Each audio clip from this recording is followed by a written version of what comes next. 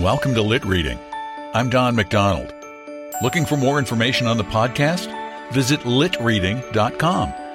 Now please bear with us as we pay the bills. Our story begins shortly.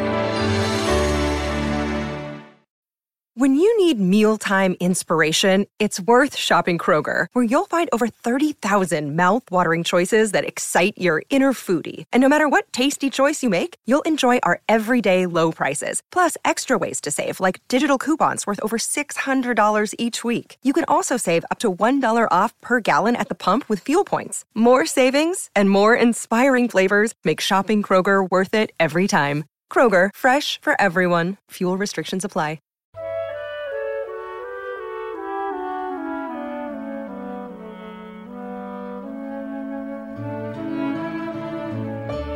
Welcome to Lit Reading. I'm Don McDonald.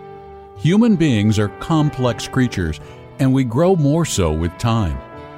Every relationship we have adds or subtracts from who we are. No relationship is more life-changing than a marriage. And for a woman thrice married in pre-suffrage America, the stigma of multiple divorces seems insurmountable until her third husband comes to a startling revelation in The Other Two by Edith Wharton.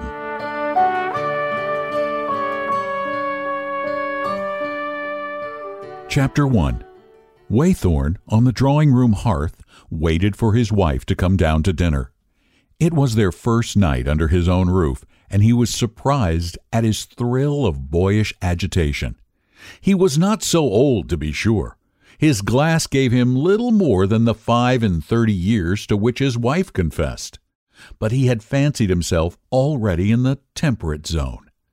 Yet here he was listening for her step with a tender sense of all it symbolized, with some old trail of verse about the garlanded nuptial doorposts floating through his enjoyment of the pleasant room and the good dinner just beyond it. They had been hastily recalled from their honeymoon by the illness of Lily Haskett, the child of Mrs. Waythorn's first marriage.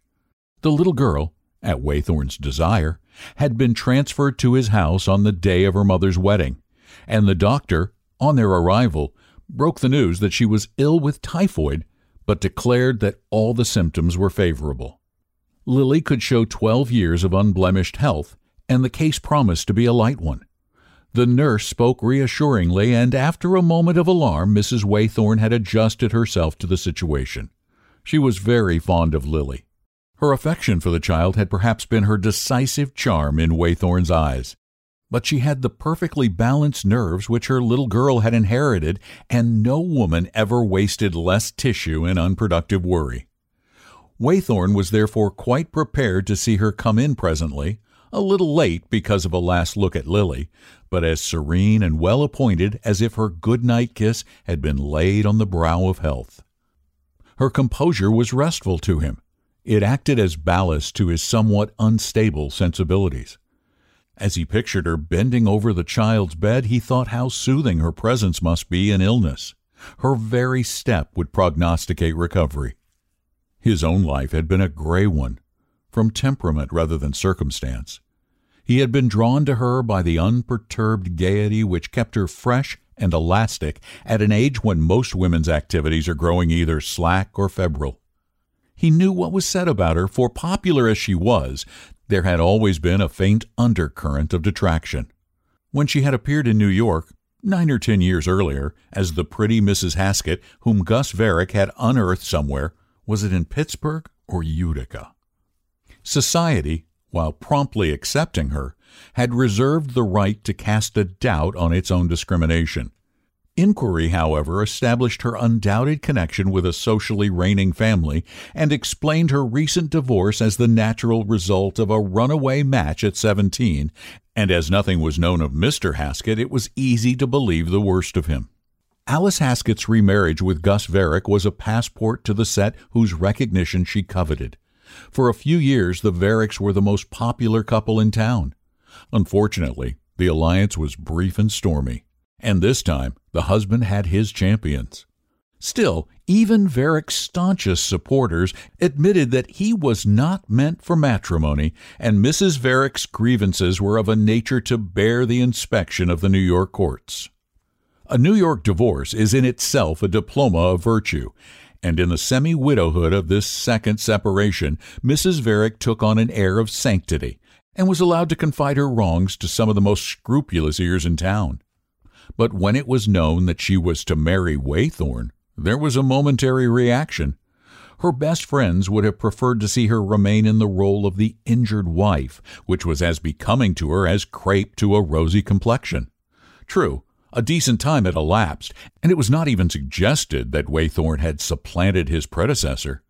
Still, people shook their heads over him, and one grudging friend, to whom he affirmed that he took the step with his eyes open, replied oracularly, "Yes, and with your ears shut."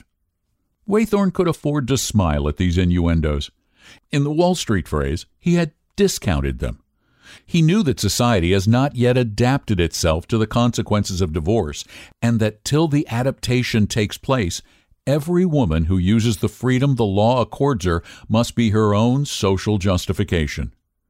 Waythorn had an amused confidence in his wife's ability to justify herself. His expectations were fulfilled, and before the wedding took place, Alice Varick's group had rallied openly to her support. She took it all imperturbably. She had a way of surmounting obstacles without seeming to be aware of them, and Waythorn looked back in wonder at the trivialities over which he had worn his nerves thin. He had the sense of having found refuge in a richer, warmer nature than his own, and his satisfaction, at the moment, was humorlessly summed up in the thought that his wife, when she had done all she could for Lily, would not be ashamed to come down and enjoy a good dinner. The anticipation of such enjoyment was not, however, the sentiment expressed by Mrs. Waythorn's charming face when she presently joined him. Though she had put on her most engaging tea-gown, she had neglected to assume the smile that went with it, and Waythorn thought that he had never seen her look so nearly worried. "What is it?" he asked. "Is anything wrong with Lily?" "No, I've just been in and she's still sleeping." Mrs. Waythorn hesitated. "But something tiresome has happened." He had taken her two hands and now perceived that he was crushing a paper between them. "This letter?" "Yes. Mr. Haskett has written. I mean, his lawyer has written." Waythorn felt himself flush uncomfortably. He dropped his wife's hands. "What about?" "About seeing Lily. You know the courts." Yes, he interrupted nervously. Nothing was known about Haskett in New York. He was vaguely supposed to have remained in the outer darkness from which his wife had been rescued, and Waythorn was one of the few who were aware that he had given up his business in Utica and followed her to New York in order to be near his little girl. In the days of his wooing, Waythorn had often met Lily on the doorstep, rosy and smiling, on her way to see her papa. "I am so sorry," Mrs. Waythorn murmured. He roused himself. "What does he want?" "He wants to see her. You know she goes to him once a week." "Well, he doesn't expect her to go to him now, does he?" "No. He has heard of her illness, but he expects to come here." "Here?" Mrs. Waythorn reddened under his gaze. They looked away from each other. "I'm afraid he has the right. You'll see." She made a proffer of the letter. Waythorn moved away with a gesture of refusal. He stood staring about the softly lighted room which a moment before had seemed so full of bridal intimacy. "I'm so sorry," she repeated. "If Lily could have been moved—" "That's out of the question," he returned impatiently. "I suppose so." Her lip was beginning to tremble, and he felt himself a brute. "He must come, of course," he said. "When is his day?" "I'm afraid tomorrow." "Very well. Send a note in the morning." The butler entered to announce dinner. Waythorn turned to his wife. "Come, you must be tired." "It's beastly, but try to forget about it," he said, drawing her hand through his arm. "You're so good, dear. I'll try," she whispered back. Her face cleared at once, and as she looked at him across the flowers, between the rosy candle shades, he saw her lips waver back into a smile. "How pretty everything is," she sighed luxuriously. He turned to the butler. "The champagne at once, please. Mrs. Waythorn is tired." In a moment or two their eyes met above the sparkling glasses. Her own were quite clear and untroubled. He saw that she had obeyed his injunction and forgotten. Waythorn moved away with a gesture of refusal. Chapter 2. Waythorn, the next morning, went downtown earlier than usual. Haskett was not likely to come till the afternoon, but the instinct of flight drove him forth. He meant to stay away all day. He had thoughts of dining at his club. As his door closed behind him, he reflected that before he opened it again, it would have admitted another man who had as much right to enter it as himself, and the thought filled him with a physical repugnance. He caught the elevated at the employee's hour and found himself crushed between two layers of pendulous humanity. At 8th Street, the man facing him wriggled out, and another took his place. Waythorn glanced up and saw that it was Gus Varick. The men were so close together that it was impossible to ignore the smile of recognition on Varick's handsome, overblown face. And after all, why not? They had always been on good terms, and Varick had been divorced before Waythorn's attention to his wife began. The two exchanged a word on the perennial grievance of the congested trains, and when a seat at their side was miraculously left empty, the instinct of self-preservation made Waythorn slip into it after Varick. The latter drew the stout man's breath of relief. "Lord, I was beginning to feel like a pressed flower." He leaned back, looking unconcernedly at Waythorn. "Sorry to hear that Sellers is knocked out again." "Sellers?"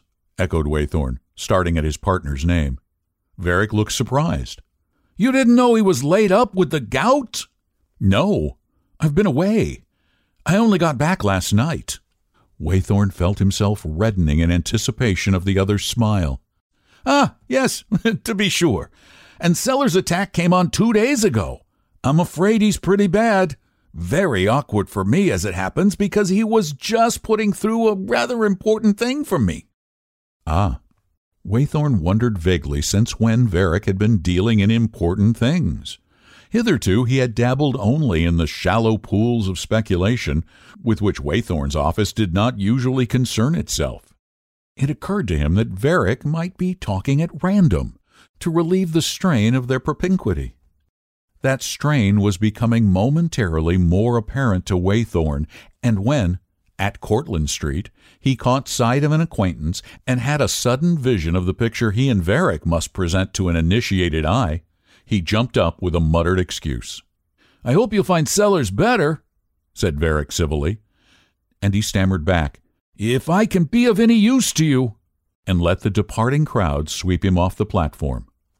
At his office he heard that Sellers was in fact ill with the gout, and would probably not be able to leave the house for some weeks.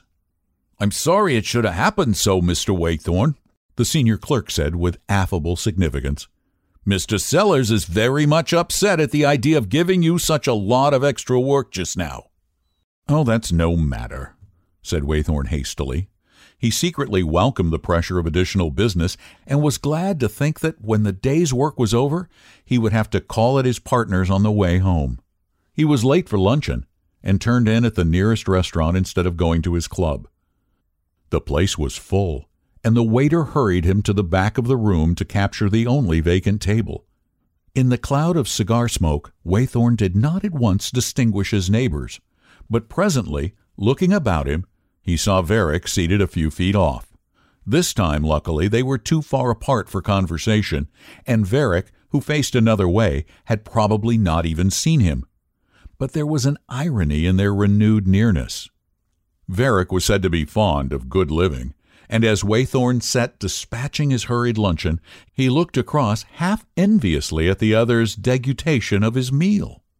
When Waythorn first saw him, he had been helping himself with critical deliberation to a bit of camembert at the ideal point of liquefaction. And now, the cheese removed, he was just pouring his café doble from its little 2-storied earthen pot. He poured slowly. his ruddy profile bent above the task, and one beringed white hand steadying the lid of the coffee pot. Then he stretched his other hand to the decanter of cognac at his elbow, filled a liqueur glass, took a tentative sip, and poured the brandy into his coffee cup. Waythorn watched him with a kind of fascination. What was he thinking of? Only the flavor of the coffee and the liqueur? Had the morning's meeting left no more trace in his thoughts than on his face? Had his wife so completely passed out of his life that even this odd encounter with her present husband within a week after her remarriage was no more than an incident in his day? As Waythorn mused, another idea struck him. Had Haskett ever met Varick, as Varick and he had just met? The recollection of Haskett perturbed him, and he rose and left the restaurant, taking a circuitous way out to escape the placid irony of Varick's nod. It was after 7 when Waythorn reached home. He thought the footman who opened the door looked at him oddly. "How is Miss Lily?" he asked in haste. "Doing very well, sir. A gentleman. Tell Barlow to put off dinner for half an hour." Waythorn cut him off, hurrying upstairs. He went straight to his room and dressed without seeing his wife. When he reached the drawing-room, she was there, fresh and radiant. Lily's day had been good. The doctor was not coming back that evening. At dinner, Waythorn told her of Sellers' illness and of the resulting complications. She listened sympathetically, adjuring him not to let himself be overworked, and asking vague, feminine questions about the routine of the office. Then she gave him the chronicle of Lily's day, quoted the nurse and the doctor, and told him who had called to inquire. He had never seen her more serene and unruffled. It struck him, with a curious pang, that she was very happy in being with him, so happy that she found a childish pleasure in rehearsing the trivial incidents of her day. After dinner they went to the library, and the servant put the coffee and liqueurs on a low table before her and left the room. She looked singularly soft and girlish in her rosy pale dress against the dark leather of one of his bachelor armchairs. A day earlier the contrast would have charmed him. He turned away now, choosing a cigar with affected deliberation. "Did Haskett come?" he asked with his back to her. "Oh, yes, he came." "You didn't see him, of course." She hesitated a moment. "I let the nurse see him." That was all. There was nothing more to ask.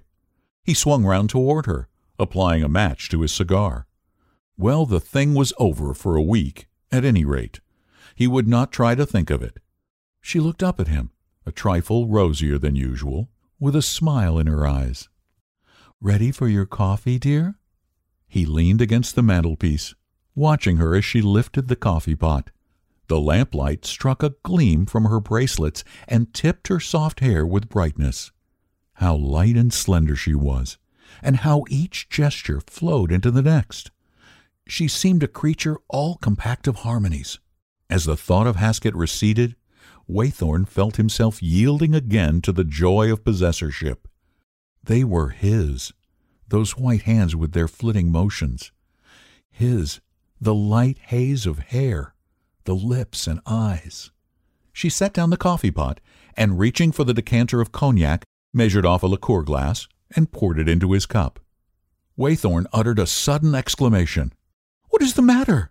she said, startled. "Nothing. Only I don't take cognac in my coffee." "Oh, how stupid of me!" she cried.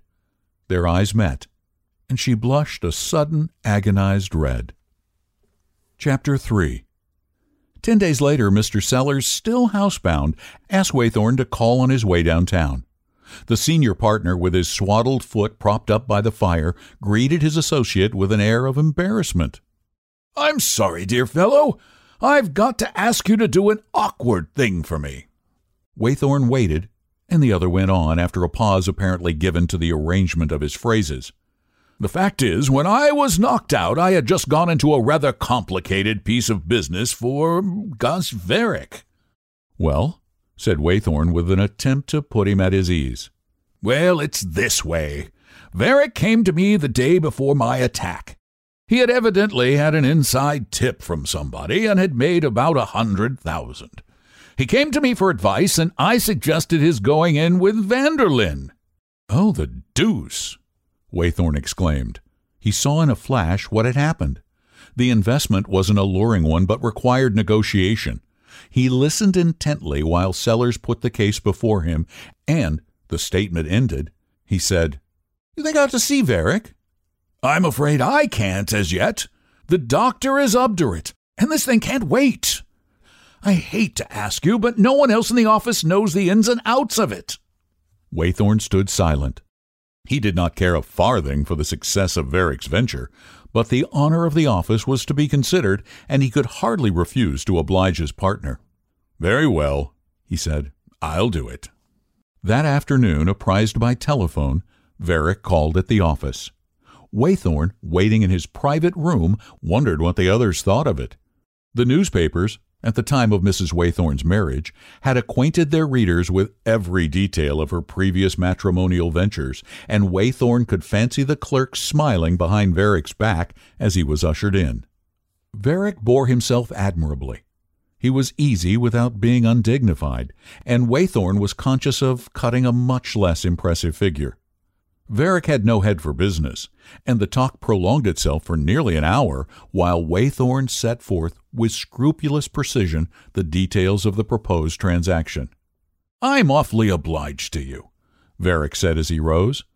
"The fact is I'm not used to having much money to look after, and I don't want to make an ass of myself." He smiled, and Waythorn could not help noticing that there was something pleasant about his smile. "It feels uncommonly queer to have enough cash to pay one's bills. I'd have sold my soul for it a few years ago." Waythorn winced at the allusion. He had heard it rumored that a lack of funds had been one of the determining causes of the Varick separation, but it did not occur to him that Varick's words were intentional.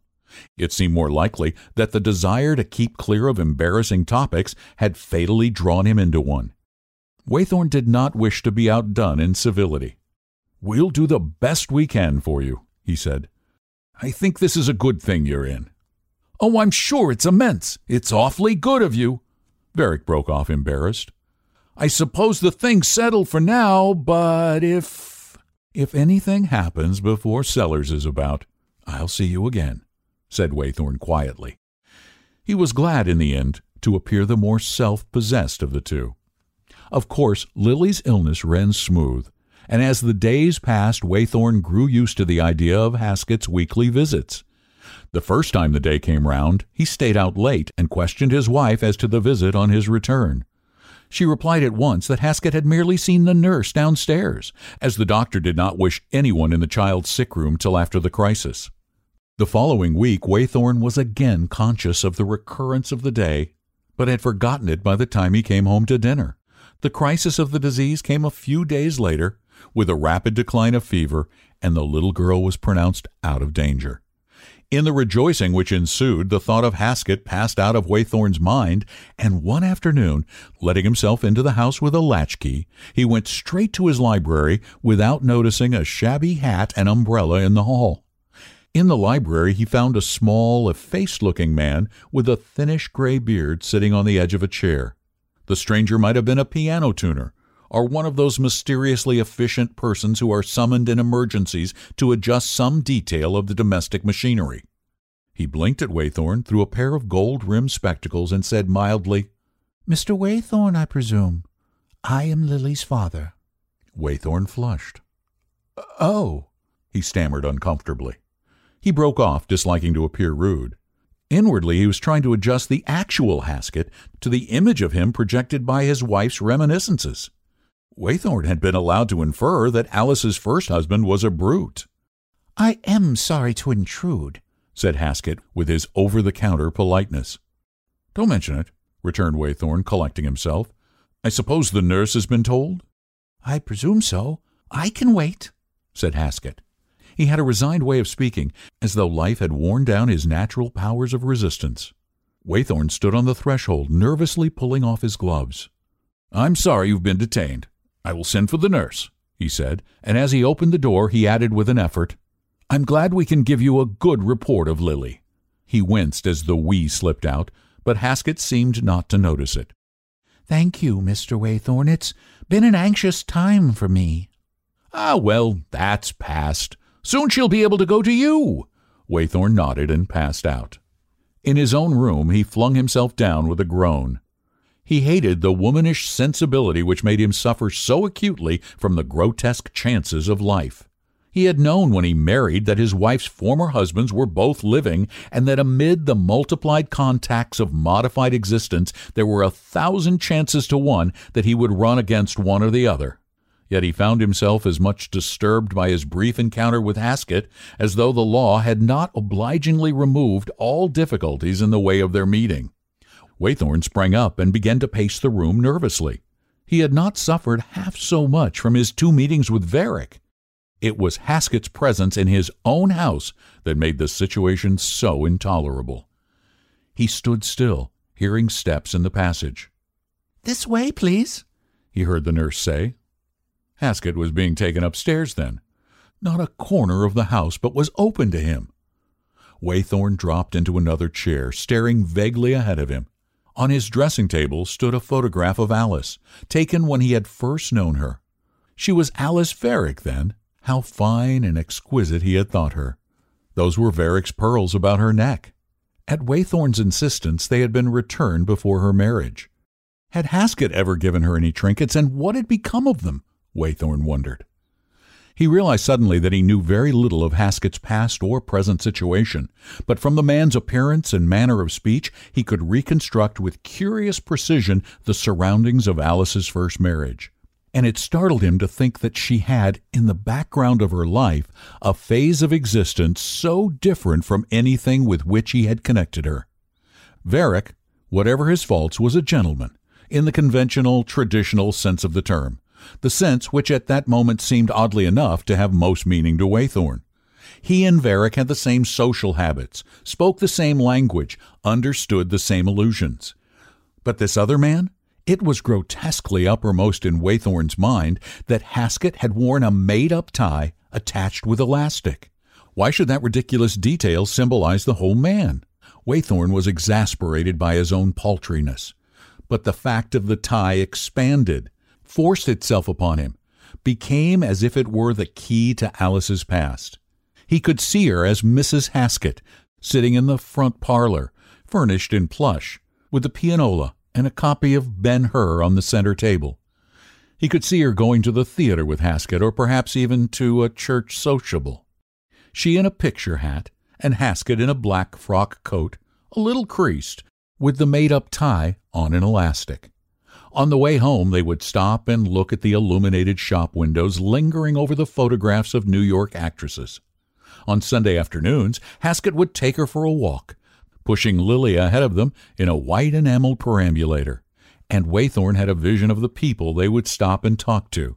He could fancy how pretty Alice must have looked in a dress adroitly constructed from the hints of a New York fashion paper. How she must have looked to the other women, chafing at her life and secretly feeling that she belonged in a bigger place. For the moment, his foremost thought was one of wonder at the way in which she had shed the phase of existence which her marriage with Haskett implied. It was as if her whole aspect, every gesture, every inflection, every allusion, were a studied negation of that period of her life. If she had denied being married to Haskett, she could hardly have stood more convicted of duplicity than in this obliteration of the self which had been his wife. Waythorn started up, checking himself in the analysis of her motives. What right had he to create a fantastic effigy of her and then pass judgment on it?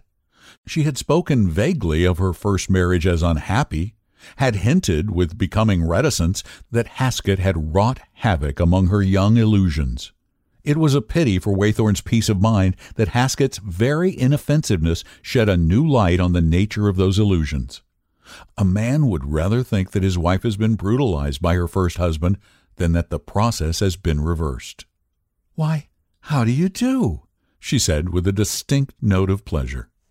Chapter 4. "Mr. Waythorn, I don't like that French governess of Lily's." Haskett, subdued and apologetic, stood before Waythorn in the library, revolving his shabby hat in his hand. Waythorn, surprised in his armchair over the evening paper, stared back perplexedly at his visitor. "You'll excuse my asking to see you," Haskett continued, But this is my last visit, and I thought if I could have a word with you, it would be a better way than writing to Mrs. Waythorn's lawyer." Waythorn rose uneasily. He did not like the French governess either, but that was irrelevant.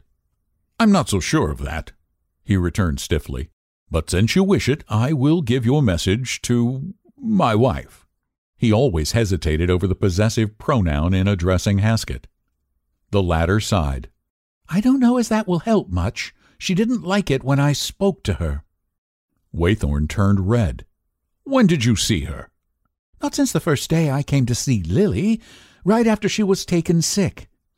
I remarked to her that I didn't like the governess." Waythorn made no answer. He remembered distinctly that after the first visit he had asked his wife if she had seen Haskett. She had lied to him then, but she had respected his wishes since, and the incident cast a curious light on her character. He was sure she would not have seen Haskett that first day if she had divined that Waythorn would object, and the fact that she did not divine it was almost as disagreeable to the latter as the discovery that she had lied to him. "I don't like the woman," Haskett was repeating with mild persistency. "She ain't straight, Mr. Waythorn. She'll teach the child to be underhand. I've noticed a change in Lily. She's too anxious to please, and she don't always tell the truth. She used to be the straightest child, Mr. Waythorn." He broke off, his voice a little thick. "Not but I want her to have a stylish education," he ended. Waythorn was touched. "I'm sorry, Mr. Haskett, but frankly I don't quite see what I can do." Haskett hesitated. Then he laid his hat on the table and advanced to the hearthrug on which Waythorn was standing. There was nothing aggressive in his manner, but he had the solemnity of a timid man resolved on a decisive measure. "There's just one thing you can do, Mr. Waythorn," he said. "You can remind Mrs. Waythorn that by decree of the courts I am entitled to have a voice in Lily's bringing up." He paused and went on more deprecatingly. "I'm not the kind to talk about enforcing my rights, Mr. Waythorn. I don't know that I think a man is entitled to rights he hasn't known how to hold on to. But this business of the child is different. I've never let go there, and I never mean to." The scene left Waythorn deeply shaken. Shamefacedly, in indirect ways, he had been finding out about Haskett, and all that he had learned was favorable. The little man, in order to be near his daughter, had sold out his share in a profitable business in Utica and accepted a modest clerkship in a New York manufacturing house. He boarded in a shabby street and had few acquaintances. His passion for Lily filled his life. Waythorn felt that this exploration of Haskett was like groping about with a dark lantern in his wife's past. But he saw now that there were recesses his lantern had not explored. He had never inquired into the exact circumstances of his wife's first matrimonial rupture. On the surface, all had been fair. It was she who obtained the divorce, and the court had given her the child. But Waythorn knew how many ambiguities such a verdict might cover. The mere fact that Haskett retained a right over his daughter implied an unsuspected compromise. Waythorn was an idealist. He always refused to recognize unpleasant contingencies until he found himself confronted with them, and then he saw them followed by a special train of consequences. His next days were thus haunted, and he determined to try and lay the ghosts by conjuring them up in his wife's presence. When he repeated Haskett's request, a flame of anger passed over her face, but she subdued it instantly and spoke with a slight quiver of outraged motherhood. "It is very ungentlemanly of him," she said. The words grated on Waythorn. "That is neither here nor there. It is a bare question of rights." She murmured, "It's not as if he could ever be a help to Lily." Waythorn flushed. This was even less to his taste. "The question is," he repeated, "what authority has he over her?" She looked downward, twisting herself a little in her seat. "I am willing to see him. I thought you objected," she faltered. In a flash he understood that she knew the extent of Haskett's claims. Perhaps it was not the first time she had resisted them. "My objecting has nothing to do with it," he said coldly. "If Haskett has a right to be consulted, you must consult him. She burst into tears, and he saw that she expected him to regard her as a victim. Haskett did not abuse his rights. Waythorn felt miserably sure that he would not. But the governess was dismissed, and from time to time the little man demanded an interview with Alice. After the first outburst, she accepted the situation with her usual adaptability. Haskett had once reminded Waythorn of the piano tuner, and Mrs. Waythorn, after a month or two, appeared to class him with that domestic familiar. Waythorn could not but respect the father's tenacity. At first he had tried to cultivate the suspicion that Haskett might be up to something, that he had an object in securing a foothold in the house. But in his heart, Waythorn was sure of Haskett's single-mindedness. He even guessed in the latter a mild contempt for such advantages as his relation with the Waythorns might offer. Haskett's sincerity of purpose made him invulnerable, and his successor had to accept him as a lien on the property. Mr. Sellers was sent to Europe to recover from his gout, and Varick's affairs hung on Waythorn's hands. The negotiations were prolonged and complicated. They necessitated frequent conferences between the two men, and the interests of the firms forbade Waythorn suggesting that his client should transfer his business to another office. Varick appeared well in the transaction. In moments of relaxation his coarse streak appeared, and Waythorn dreaded his geniality, but in the office he was concise and clear-headed, with a flattering deference to Waythorn's judgment. Their business relations being so affably established, it would have been absurd for the two men to ignore each other in society. The first time they met in a drawing-room, Varick took up their intercourse in the same easy key, and his hostess's grateful glance obliged Waythorn to respond to it. After that they ran across each other frequently, and one evening at a ball, Waythorn, wandering through the remoter rooms, came upon Varick seated beside his wife. She colored a little, and faltered in what she was saying, but Varick nodded to Waythorn without rising, and the latter strolled on. In the carriage, on the way home, he broke out nervously. "I didn't know you spoke to Varick." Her voice trembled a little. "It's the first time. He happened to be standing near me. I didn't know what to do. It's so awkward meeting everywhere, and he said you had been very kind about some business." "That's different," said Waythorn. She paused for a moment. "I'll do just as you wish," she returned pliantly. "I thought it would be less awkward to speak to him when we meet." Her pliancy was beginning to sicken him. Had she really no will of her own? No theory about her relation to these men? She had accepted Haskett. Did she mean to accept Varick? It was less awkward, as she had said, and her instinct was to evade difficulties or circumvent them. With sudden vividness, Waythorn saw how the instinct had developed. She was as easy as an old shoe, a shoe that too many feet had worn. Her elasticity was the result of tension in too many different directions. Alice Haskett, Alice Varick, Alice Waythorn. She had been each in turn and had left hanging to each name a little of her privacy, a little of her personality, a little of the inmost self where the unknown God abides.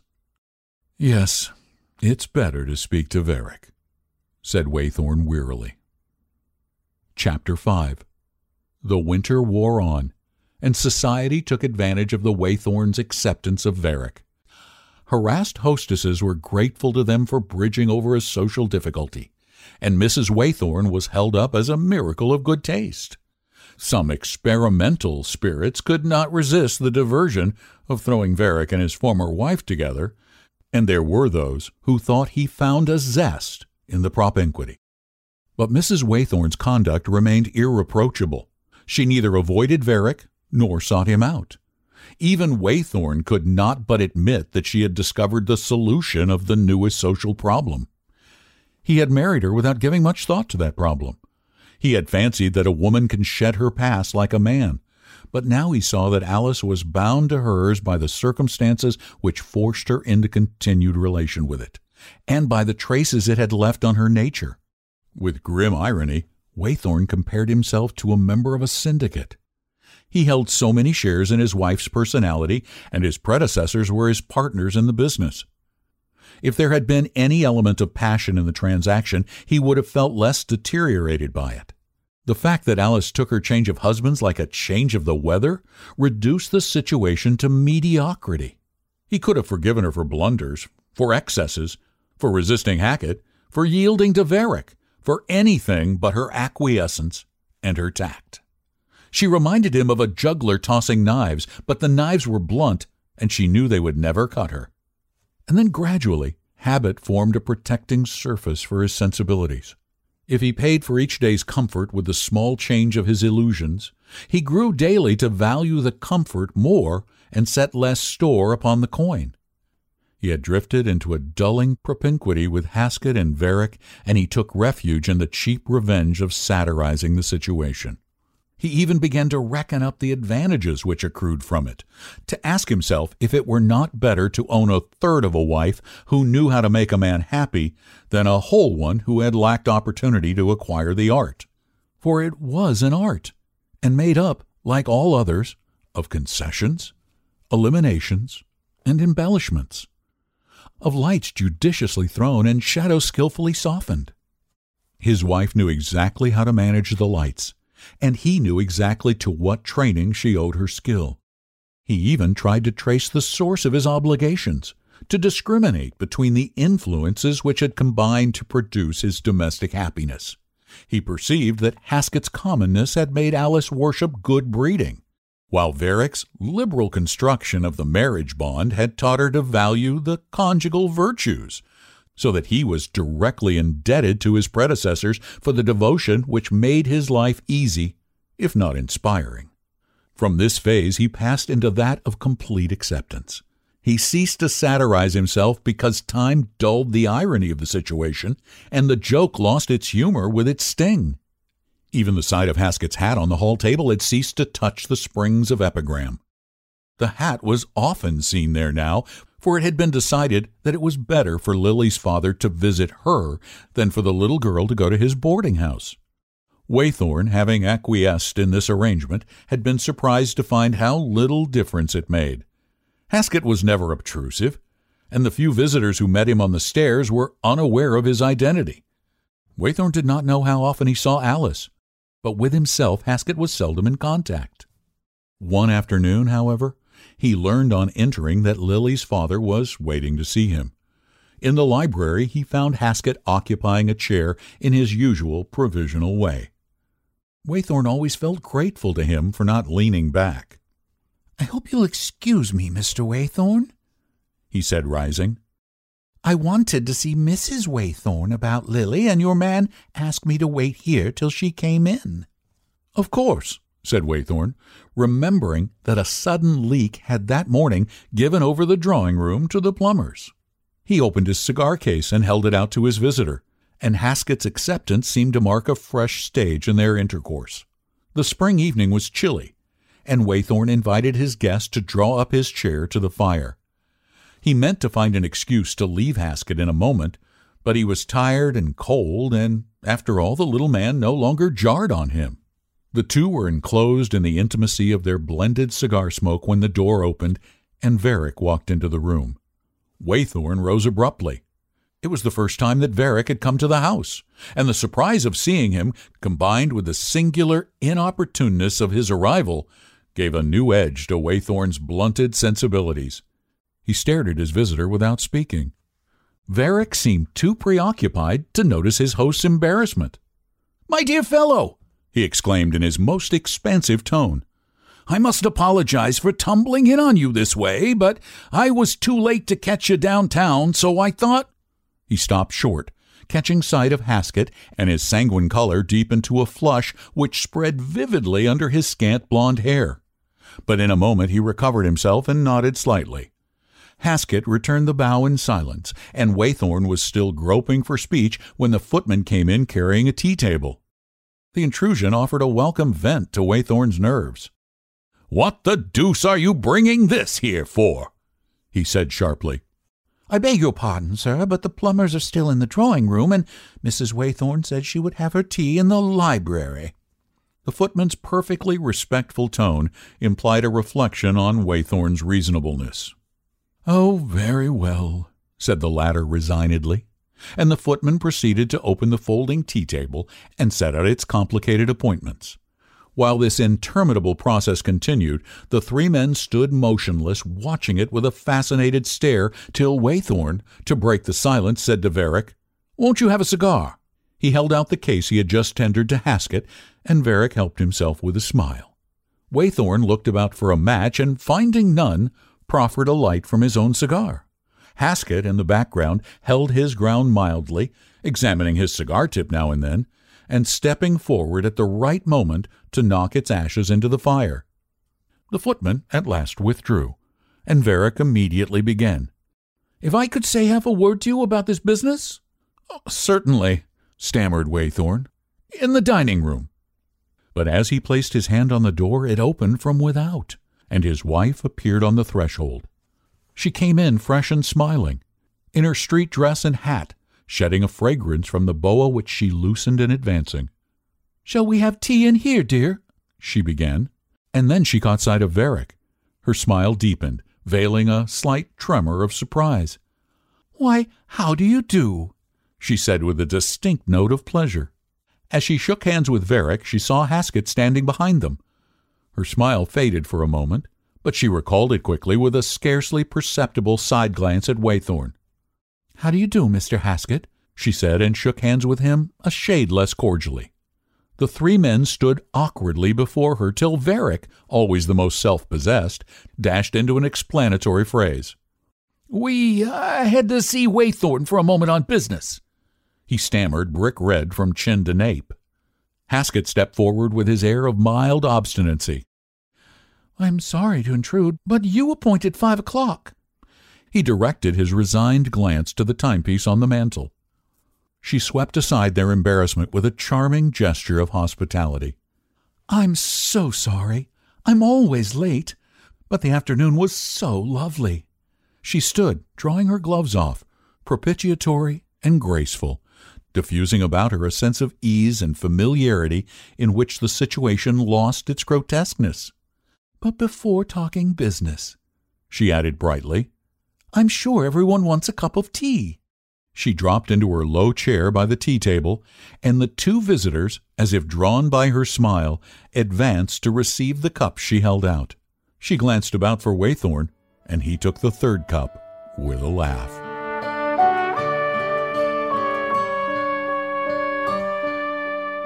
Best known for her novels, Edith Wharton was a prolific writer of short stories. Growing up among New York's upper class, she created realistic portrayals of America's pseudo-aristocracy during the Gilded Age.